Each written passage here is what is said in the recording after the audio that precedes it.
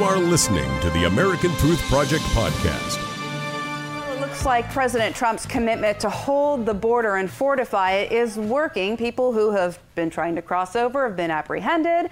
And this morning in the Tijuana, San Ysidro border crossing, the busiest one in the United States, perhaps the world, they closed it off completely coming into the U.S. because the Border Patrol got word that illegals in that caravan were going to try to come in and force their way in. So they just shut it all down for a few hours, back open now. We're rejoined by Barry Nussbaum of the American Truth Project, sharing his thoughts on the caravan. You know, Barry, I have a source, too, that has confirmed that people in this caravan who have arrived at the border and are in some of these tents and these areas where they've said, here's where you can go, scabies, Zika virus, and tuberculosis. There's a lot of illness, and what scares me more, Aimee, are the violent offenders that would never be allowed into the United States. These aren't asylum seekers. These are criminals.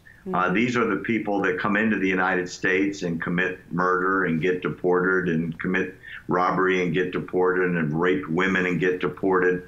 I don't think there's any question that the vast majority of America feels very strongly that a sovereign nation's prime responsibility is to protect and defend its borders. And if the borders come down, you're no longer an independent nation.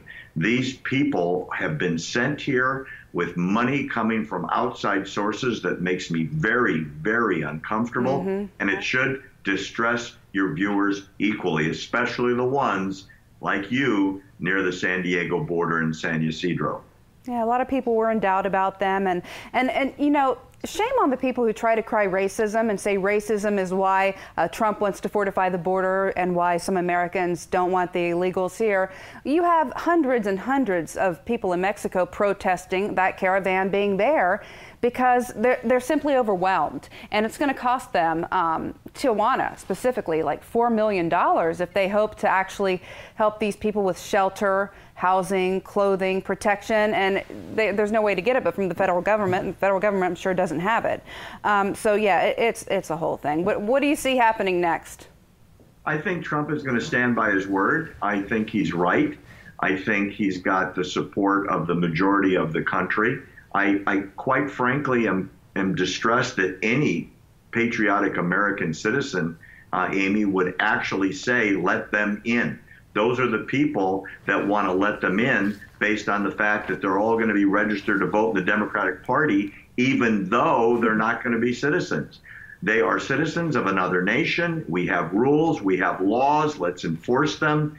And unless the Congress sits down and makes a big change to our immigration status and immigration processes, Trump is right, and he's going to keep them out. And I think he's right to do so. Far, far overdue, caravan or not. In October alone, there were over 50,000 people apprehended at just one border crossing in Texas. And so it's, again, as you said, you're absolutely right. Wanted to also chat about some other trending news. The recount in Florida is over. I'm actually surprised they got it done this quickly with all the back and forth. You watch the news. I mean, the judge lectured this gal, Brenda Snipes, who's been called out by previous courts for being in violation of state law, losing ballots, giving wrong directions. Right, you know, just as recently as 2016. Yeah, exactly. He said the judge actually said we're the laughing stock of the world because of Florida on our vote recount.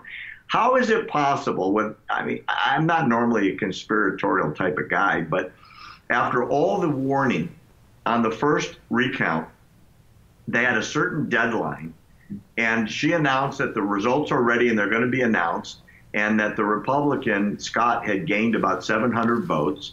And then they didn't upload the numbers until 2 minutes after the deadline, knowing that those results would not be used. And it was like, oh, sorry about that. We'll just throw those ballots out, which under state law, they did. I know. Thank goodness she finally resigned today. I hope she goes away and retires and we never hear her name again. I couldn't believe she resigned. And you think, how many counties are there in the United States? Everyone else got it done. And, again, they lied behind 2 minutes for their when they were supposed to upload them. And they said they weren't familiar with the website. Well, all shucks. So anyway, in the governor's race, again, DeSantis beat Gillum, and then Rick Scott beat Bill Nelson in the Senate. So that is it with that. And we have an observant Muslim trying to do some changes in Congress, too. You wanted to chat about that? Yeah, this is really curious. In the history of the Congress, there's been a tradition and a rule that's always been enforced that there are no head coverings. Mm-hmm. It's an equality thing. And this gal Omar from Minnesota got elected. She's an observant Somali Muslim who may be here under false immigration status. There's a lot of information. She might have actually married her brother for a time in order to get residency status. She was elected from a very heavily Muslim district. And right. Now, is anyone looking into that, Barry? Is anyone talking about that besides the non-mainstream media?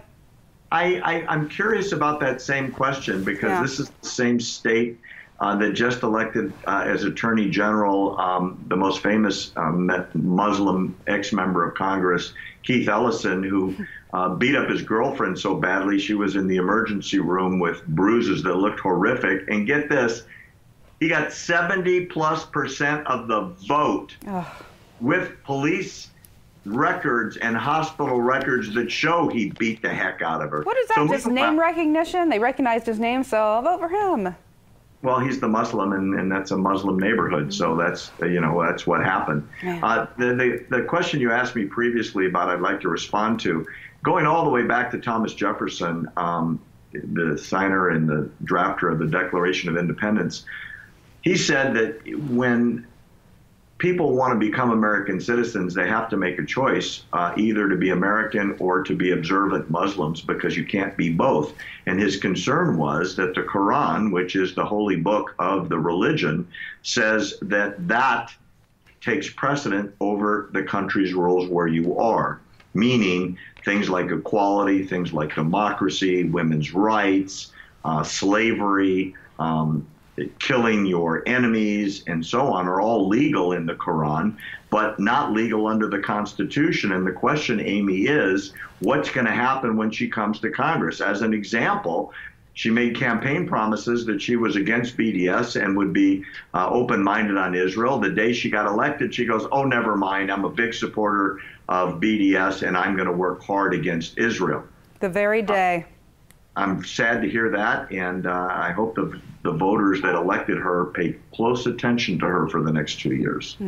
About 30 seconds, but wanted to ask you about Jim Acosta, who loves to be in the news, loves to be his own headline, and he got his press credentials back, but it might be for a short time.